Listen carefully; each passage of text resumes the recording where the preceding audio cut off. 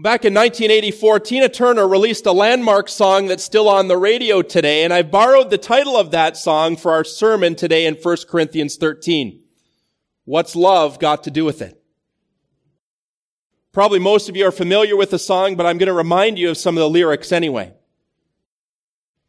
She writes, "You must understand, though the touch of your hand makes my pulse react, that it's only the thrill of boy meeting girl.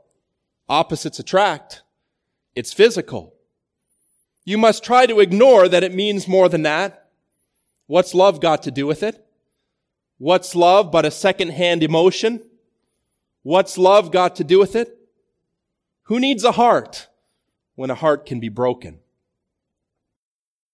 No, I think that song captures something of the superficial approach towards love that we've come to embrace here in the West. I think it also captures some of the cynicism we can develop over time as we question whether the love that we experience in this life can ever live up to our expectations and the deepest longings of our heart. This deep desire in each one of us to know and to be known, to love, to be loved. Expressing love and receiving love in a broken world can be difficult because it involves great effort and great commitment, but also because it involves great risk. A heart that can be broken. And so instead of pursuing genuine love as described in the Word of God, we are often content to settle for a cheap imitation.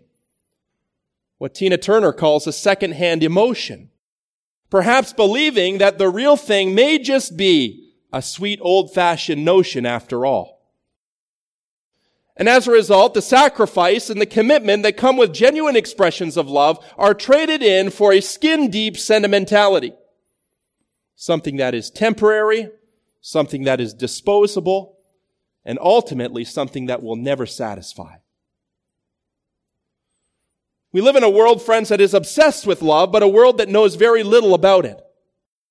As we turn this morning in the Word of God and continue in our series in 1 Corinthians, we arrive at a passage that will help us to understand the true meaning of love according to the Bible, that will help us to get beyond our sentimentality and to see where this love can be found. Well, the question has been asked, what's love got to do with it? This morning, Paul gives the answer to us. In the Church of Jesus Christ, it has everything to do with it. It's not a second-hand emotion. It's not a sweet old-fashioned notion. It's at the very heart of our God. And it's what our God has called us to be and to do as those who reflect His image here on earth. And so with that introduction, I want to invite you to turn with me in your Bible to 1 Corinthians 13. Listen carefully as I read from God's holy and inspired Word. If I speak in the tongue of men and of angels, but have not love, I'm a noisy gong and a clanging cymbal. And if I have prophetic powers and understand all mysteries and all knowledge, and if I have faith so as to remove mountains, but have not love, I'm nothing.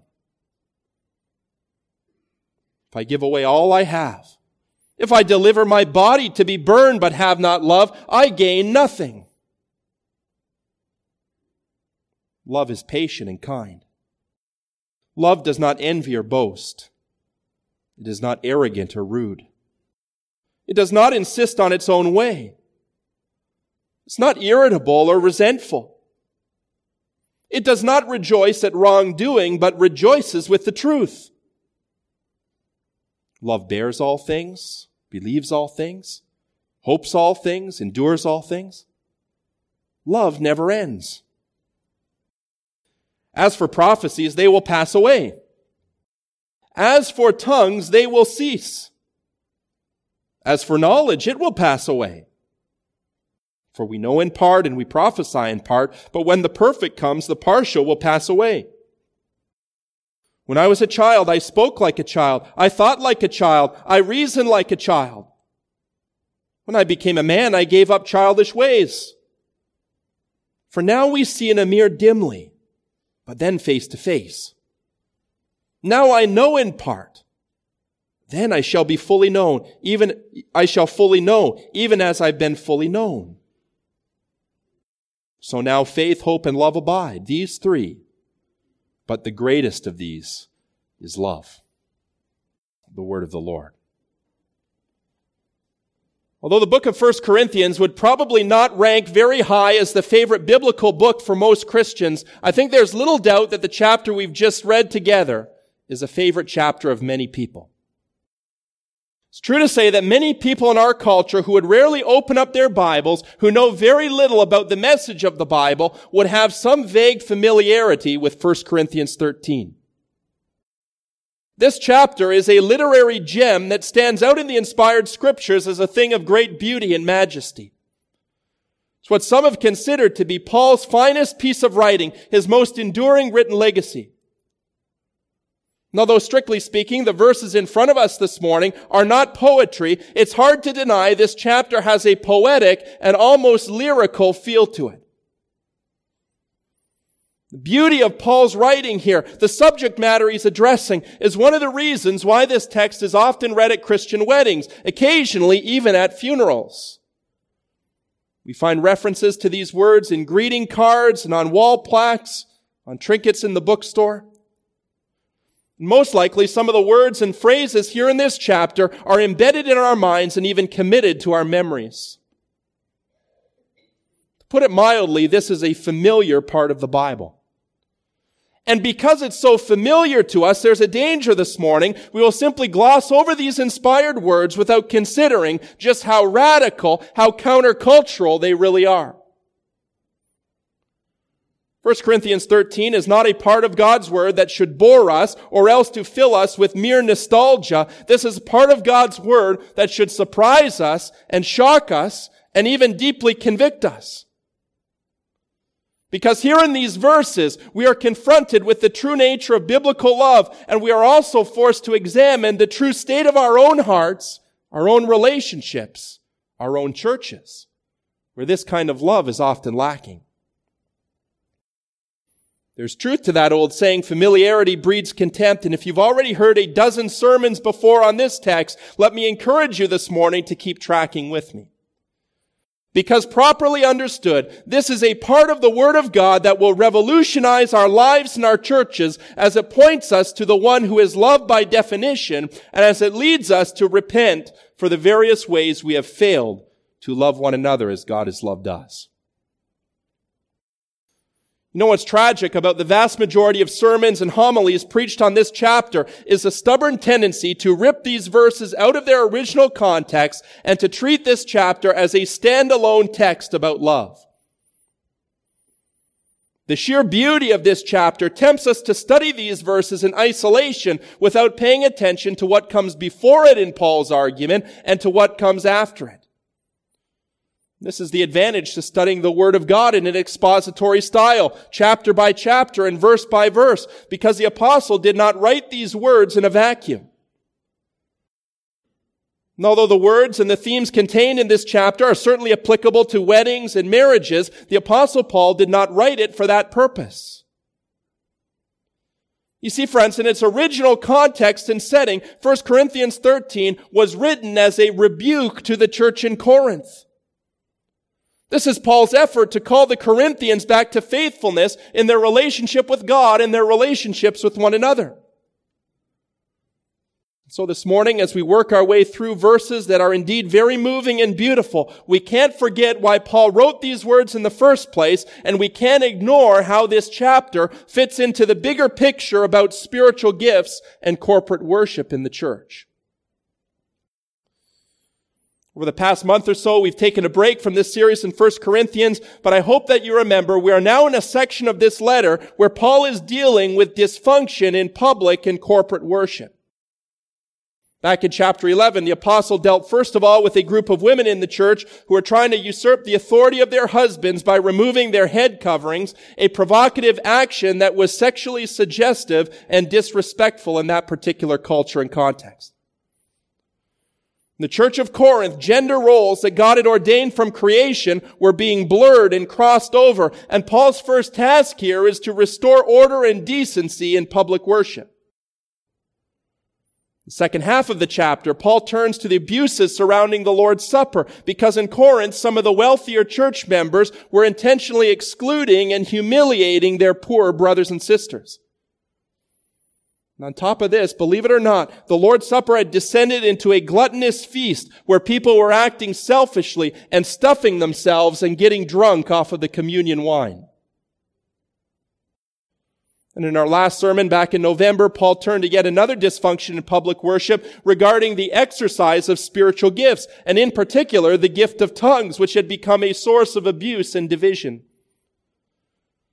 Back in chapter 12, the Apostle Paul uses the image of a human body to explain the concept of membership in the church, one body that is composed of many members who each have a special gift and a unique role to play. In the local church, our unity with one another is expressed through a diversity of function. And later on in chapter 14, the Apostle Paul is going to have a lot more to say about the gift of tongues and the gift of prophecy. Lord willing, next Sunday we're going to study that difficult subject together. And I'll stick my hand in the hornet's nest. And so understand here, brothers and sisters, 1 Corinthians 13 is not an isolated, standalone text on love. It's not a text that we can rip out of the Bible and apply just as we'd like, willy-nilly.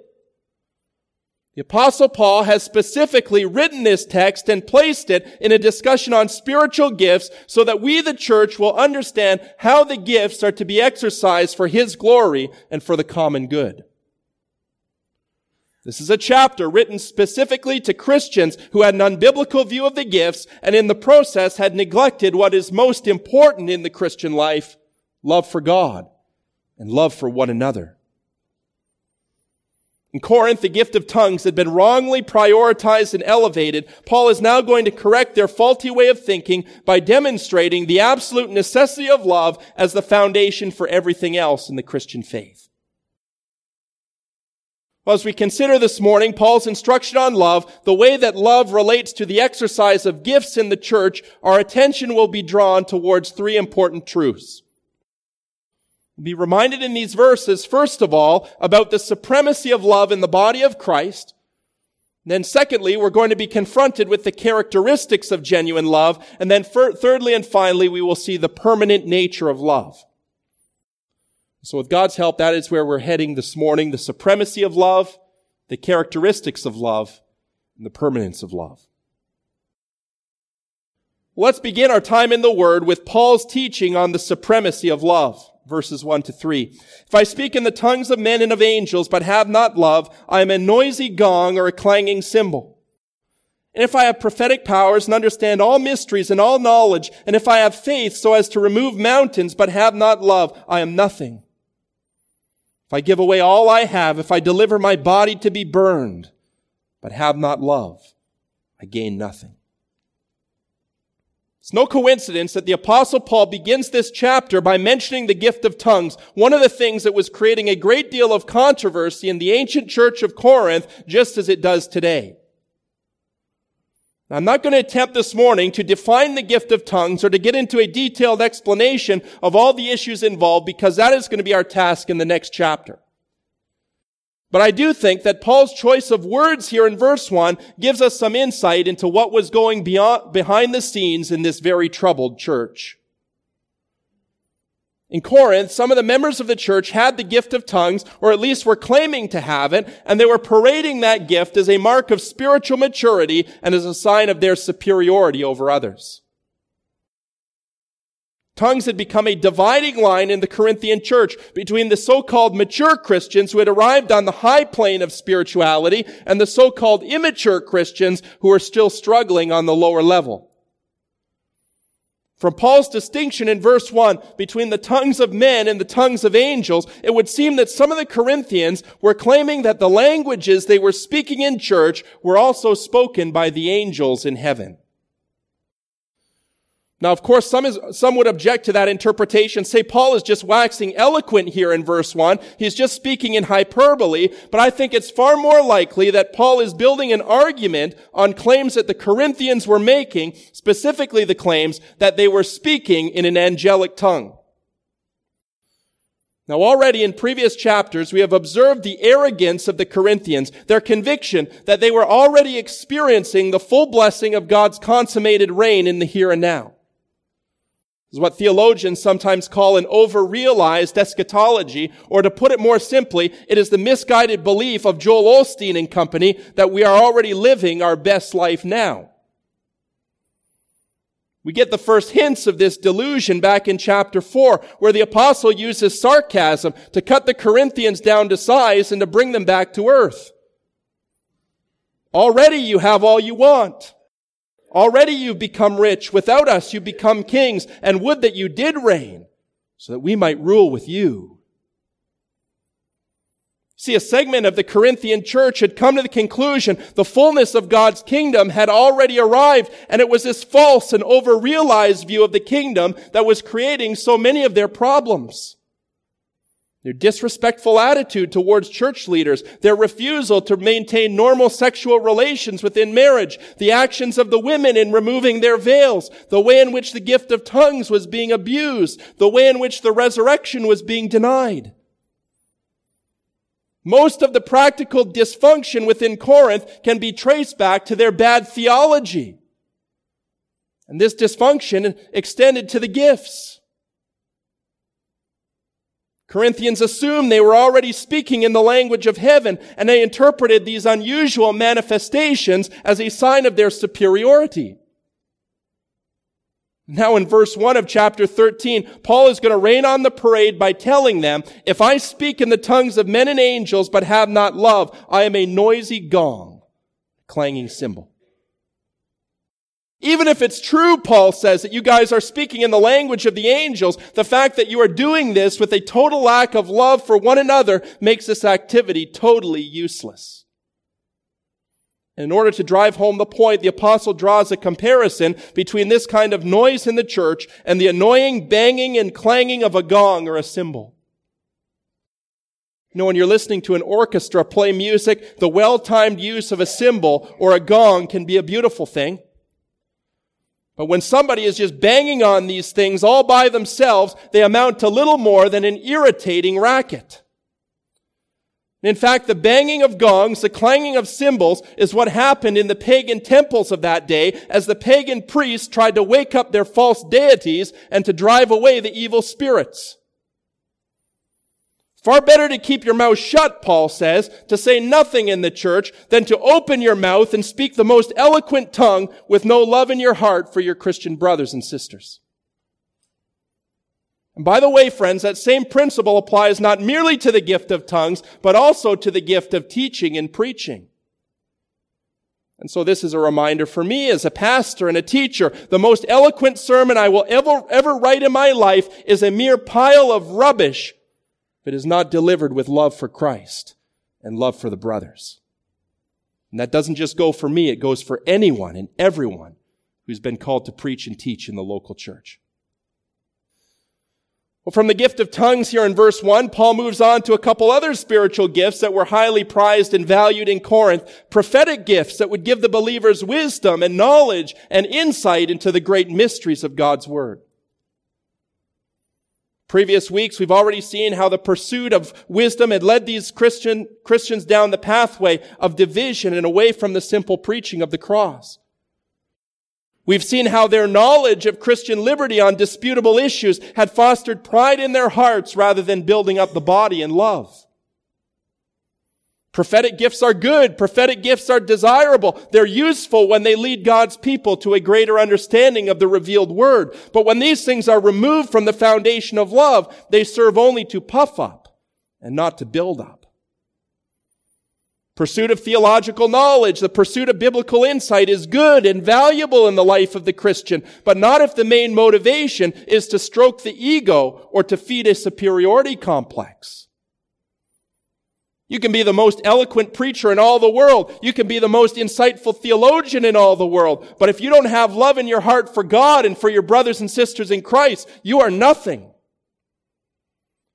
And by the way, notice here in the text, Paul doesn't just say the gift is nothing. He says we are nothing. Without the love of Christ, we are worthless, useless spiritual windbags that are of no value to the kingdom of God. And if we follow the logic of Paul's teaching, there's a sense in which the exercise of the gifts apart from the foundation of love makes us worse off than we were before.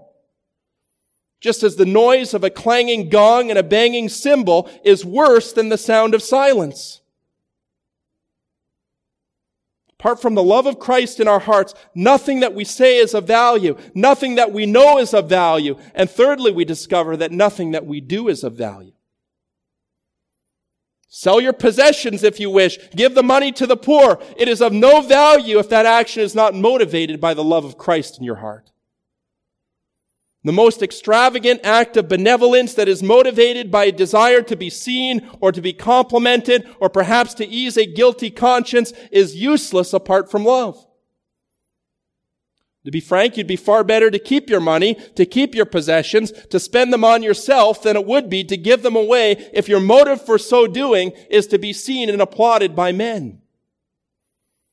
Because the only type of charity that our God accepts and rewards is altruism that comes from the heart of love, and that love must be put there by God Himself. By the way, this is one reason why it is impossible to earn our way into heaven by doing good works, because the very act of trying to earn something from a holy God is an act of sinful pride, and it renders the deed worthless in God's eyes. No better than a filthy, dirty rag. Friends, this is strong teaching from the Apostle Paul, but the crescendo comes at the end of verse 3 when he speaks about the ultimate sacrifice that can be offered in this life. If I deliver my body to be burned but have not love, I gain nothing. Shocking as this sounds, even martyrdom at the stake is of no value to God if it is done for selfish reasons that are not rooted in the love of Christ. Over the centuries, many of our Christian brothers and sisters have been burned alive. They have been killed by many other methods for the sake of the gospel of Jesus Christ. But many others have died in these ways too. Many others have stoically laid down their lives only to pass through to the other side and to wake up in an eternal hell. To die a painful death for a cause that's important may seem noble on the surface, but ultimately it is vain if the sacrifice is not motivated by a love for God and a love for others. And so, friends, we are only 3 verses into this text, but already the shallow sentimentality that surrounds this chapter is beginning to fade away, and it's being replaced by a certain level of discomfort. As Paul drives us off our safe refuge of abilities and gifts and good works, as he points us towards the one thing that can make our lives acceptable to God, profitable to our fellow men, and that is love. And by the way, this is not a love that you and I can earn. It is not a love that we can artificially manufacture. This is a supernatural kind of love that comes to us as a gift of the Holy Spirit through the sacrifice of Jesus Christ. There is only one place where you can find this love, and you're not going to find it in religion. You're not going to find it in good works. Like many good living religious people in our world today, the Corinthians thought that they were okay with God because they had the skills and they had the talents and they had the ministry responsibility. They had a list of good deeds in their back pocket. But now with Paul's help, the eyes are being opened. A painful reality is starting to set in. All of these things, however noble they may seem on the surface, are nothing. And indeed, we are nothing if we are not motivated and enabled by the love of God. Well, Paul's aim here in the first 3 verses of the chapter is to challenge the thinking of the Corinthians, showing them that nothing that we can say or know or do is of any value apart from love. But now in verses 4 to 7, the apostle continues the argument by giving us a multifaceted description of Christian love. You'll notice as we dive into these middle verses, Paul does not so much define love as he describes what love does and what love doesn't do. Study these verses carefully. You will find 15 verbs that all have love as the grammatical subject. Paul chooses to use verbs instead of adjectives to describe Christian love, and this observation reinforces a truth about love that is often lost in our culture. You see, friends, love in the biblical sense is not so much an abstract feeling, it is a concrete action. In our modern Western world, we've grown accustomed to thinking about love in terms of feelings that can come and go. But in the Bible, love is primarily something that we do as Christians and not something that we feel. Love is a commitment to act in the best interest of another person, to put that person's needs before your own.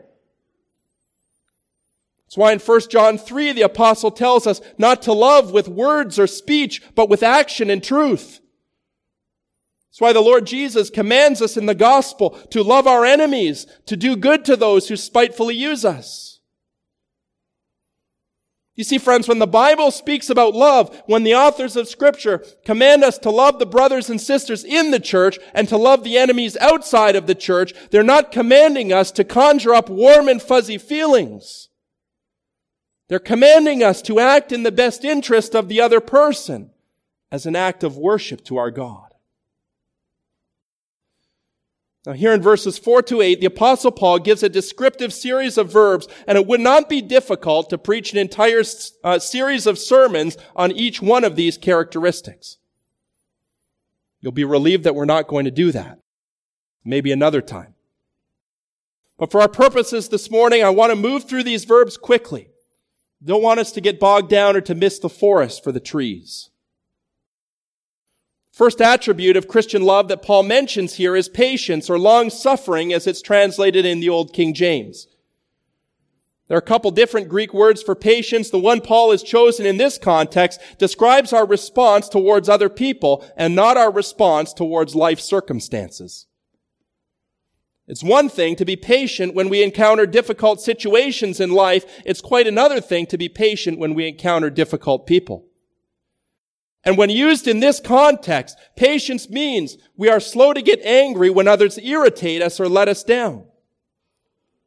It describes the kind of person who has the power to avenge himself of wrongdoing, but chooses instead to endure the provocation without retaliating or getting even.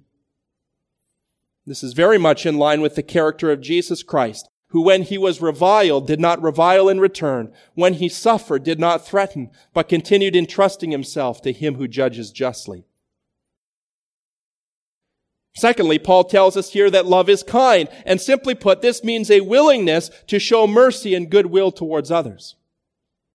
And so we discover in this chapter, Christian love goes beyond patience and non-retaliation. It requires us to be kind towards other people, even as our Father in heaven is kind towards us.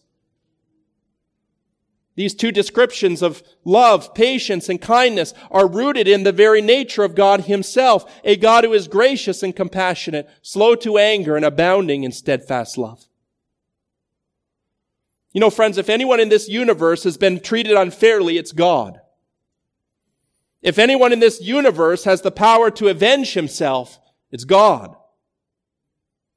But yet the Almighty Creator God, who has been subject to so much rebellion, so much mistreatment, so much blasphemy, is still patient towards the one he has chosen, not willing that any of them should perish, but that all of them should come to repentance.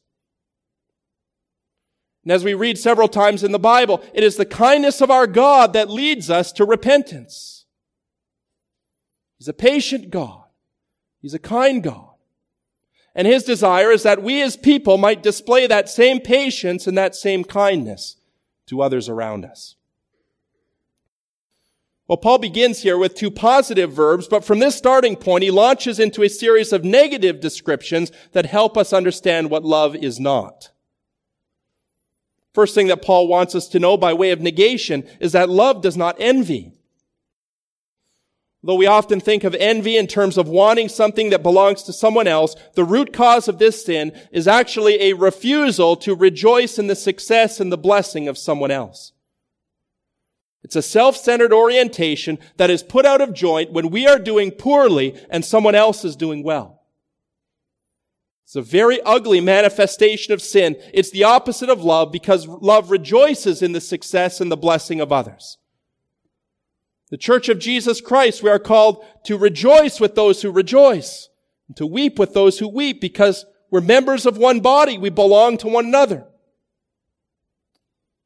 Next in the list are two more verbs that are closely related to one another. Paul tells us that love does not boast, and that love is not arrogant. To boast really means to heap praise upon yourself. To be arrogant means to have an exaggerated view of yourself. Once again here, these two traits are the opposite of Christian love. They come from a self-centered orientation, the narcissist within each and every one of us who cares more about himself than he does about someone else. Writing many years ago about the sin of pride, C.S. Lewis observed, "There is one vice of which no man in the world is free, which everyone in the world loathes when he sees it in someone else, and of which hardly any people except Christians ever imagine that they are guilty themselves. I've heard people admit that they are bad-tempered, that they can't keep their heads about girls or drink, even that they are cowards. I do not think I've ever heard anyone who is not a Christian accuse himself of this vice. And at the same time, I have very seldom met anyone who is not a Christian who showed the slightest mercy to it in others. There is no fault that makes a man more unpopular, no fault of which we are more unconscious of in ourselves, and the more we have in ourselves, the more we dislike in others." C.S. Lewis is right on. Pride and arrogance is loathsome. It poisons our relationship with one another. And it was these characteristics that were wreaking havoc in the Corinthian church. Some of the members in this church were puffed up in arrogance and pride. They were boasting in their gifts and their abilities, while other members in the church were filled with envy and discontent at what God had given them. And so we see here in Corinthians, arrogance and envy fit hand in glove. Both of these traits, along with boasting and bragging, are totally contrary to the spirit of love. We sang it earlier, "Forbid it, Lord, that I should boast, save in the death of Christ my God." Verse 5 of our text, the apostle goes on to tell us love is not rude. That's a verb in the Greek language that describes indecent, graceless, and inappropriate behavior. You know, here in Canada, we have an international reputation for being very polite. As someone who grew up in this Canadian culture, a culture that still values courtesy and respect to some degree, I can tell you there are few things that irk me more than rudeness. We all know it when we see it. We've all been guilty of it sometimes. Indecent, graceless speech and behavior. Rudeness in ancient Corinth was seen in the way that wives were relating to their husbands. It was seen in the way that the rich were disrespecting the poor around the Lord's table. It was seen in the disrespect that certain members of the church were showing towards their pastors and spiritual leaders who God had put in place. Rudeness was undermining the unity of Corinth, and it will erode any Christian church today. Next on Paul's list is selfishness, the desire to get our own way, even though the scriptures tell us we are to consider others as more significant than ourselves. And on the heels of selfishness comes irritability, the person with a short fuse and a quick temper that is always ready to snap back or to erupt like a volcano. Irritability is the negative counterpart of patience, and I'm sure that we all know from experience, as well as from the teaching of God's Word, the anger of man does not produce the righteousness of God. Although it's absolutely true there is such a thing as righteous and godly anger that is directed towards sin and injustice in our world, 95% at least of the anger that we manifest in our homes and our churches and our relationships is sinful to the core. It is the polar opposite of biblical love. The God who's revealed in the Bible is indeed an angry God. His wrath is revealed from heaven against unrepentant sin and sinners on earth, but He is not a quick-tempered God. He is, as the scriptures say, slow to anger and abounding in steadfast love. And if it is true that of our God, it should also be true of us, His followers, who are indwelt by His Holy Spirit. Brothers and sisters in Christ, if you struggle with anger and a bad temper, as I sometimes do, it is a sure sign that our love is not what it ought to be as benefactors of God's grace and patience and kindness. Those of us here today that have a short fuse and a bad temper must repent of that sin, for it will never produce the righteousness of God. Be angry, the Bible says, but sin not. And do not let the sun go down upon your wrath. Well, lastly, but certainly not least in this list of negative qualities is the verb resentful in verse 5. What this word indicates is a desire to closely maintain a record of wrongs that have been committed against us. Resentfulness in our lives comes from record keeping, a refusal to forgive others of the sins they've committed, and what it ultimately leads to is bitterness, unforgiveness, and the stubborn maintaining of grudges, some of which can last for decades if they are not resolved. You know, when the occasion arises, that wrong can be pulled out of the archives of the heart and mind, and all of the hurt and the anger of the past will rise to the surface, just as though it happened yesterday. How thankful we ought to be, Christian friends. This is not the way our God relates to us. How grateful I am this morning for those comforting words in Psalm 103. God does not deal with us according to our sins, nor repay us according to our iniquities. For as high as the heavens are above the earth, so great is his steadfast love towards those who fear him. As far as the east is from the west, so far has he removed our transgressions from us. You know, one day when I meet the Lord Jesus, he is not going to greet me with a long list of sins that I've committed and that he's refused to forgive. If God doesn't keep a record of the great debt that I owe to him, what right do I have to maintain records of the petty sins that have been committed against me? In the Church of Jesus Christ, we are not to keep a record of wrongs. We are not to resent one another. We are not to nurse grudges. Rather, the command of the Word of God is that we would be kind to one another, tender-hearted, forgiving one another, even as God in Christ has forgiven you.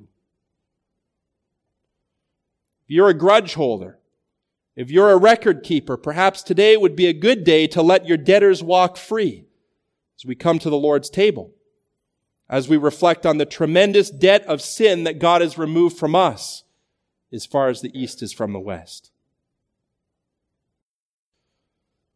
Well, Paul has now given us 2 positive attributes followed by 7 negative attributes. He's going to conclude this description of love on a high note with a few more positives, the first of which contains both sides of the coin. Verse 6, love does not rejoice at wrongdoing, but rejoices with the truth.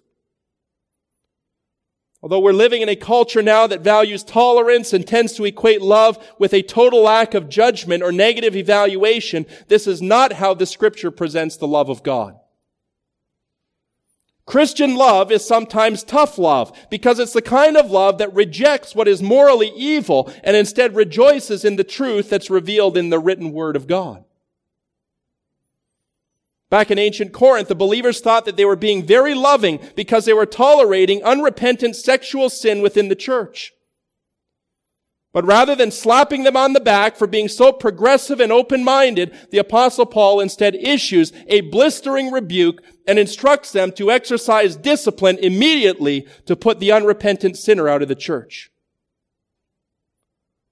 Brothers and sisters, we are called to love sinners, recognizing that we ourselves are forgiven sinners who deserve damnation, but that does not mean that we sweep sin under the rug and pretend that sin isn't there.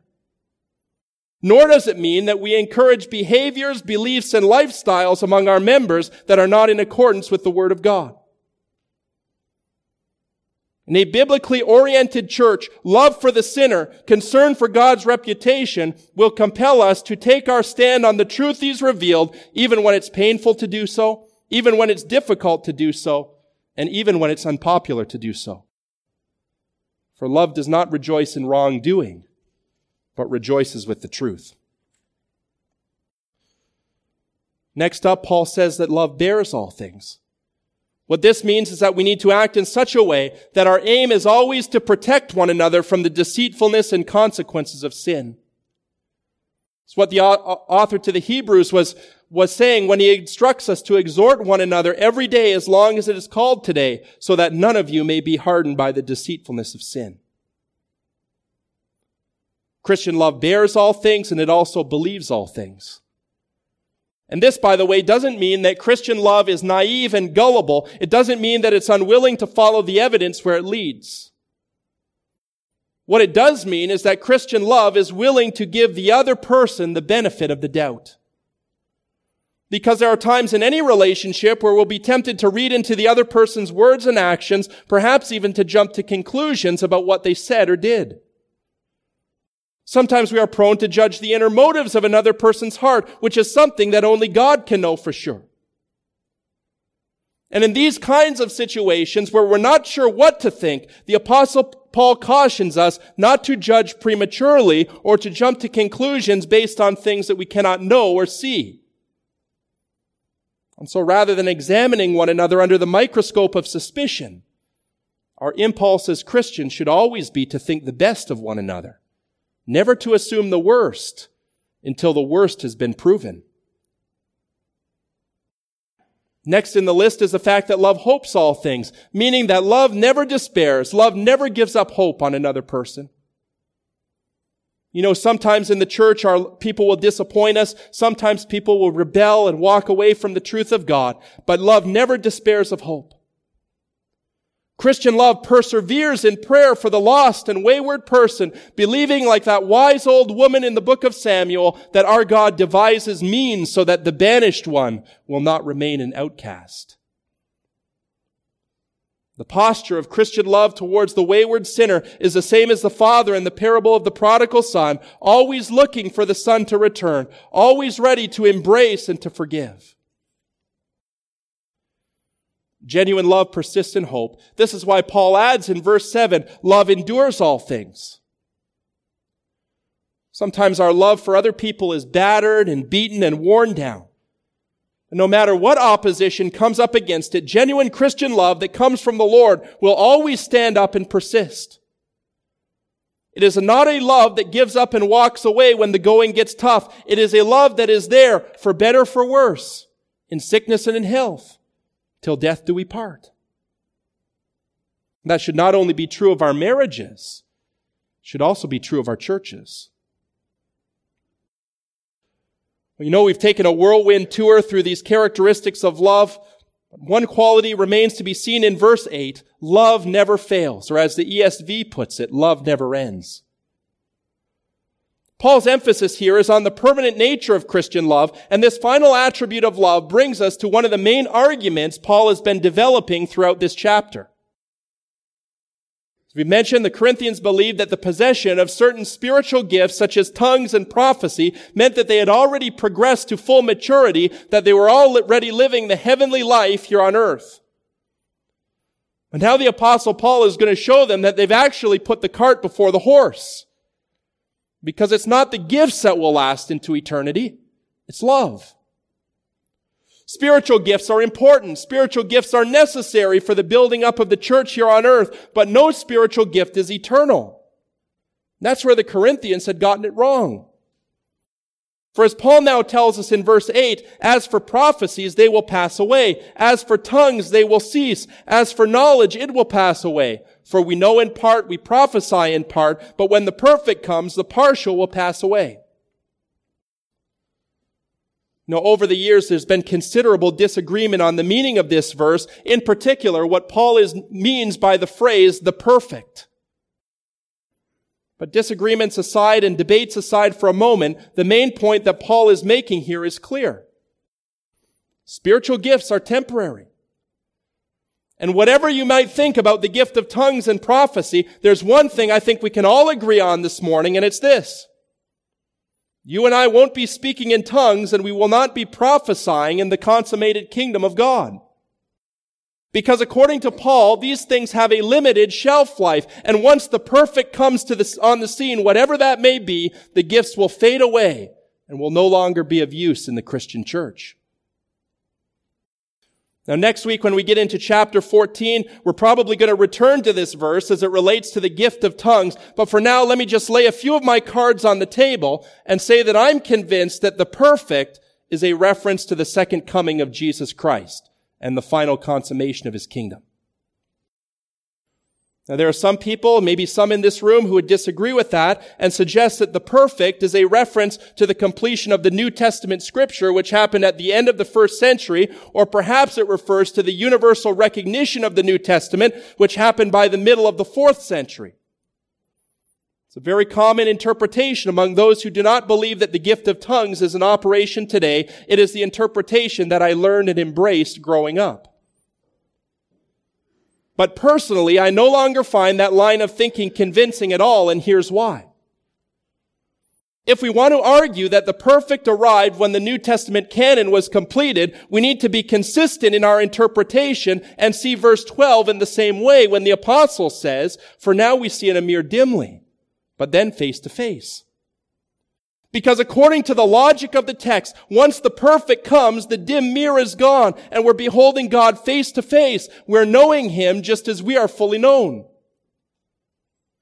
And although I'll be the first one in line to affirm the authority, the inerrancy, the sufficiency of the written Word of God, I'm not convinced that we are already beholding God face to face.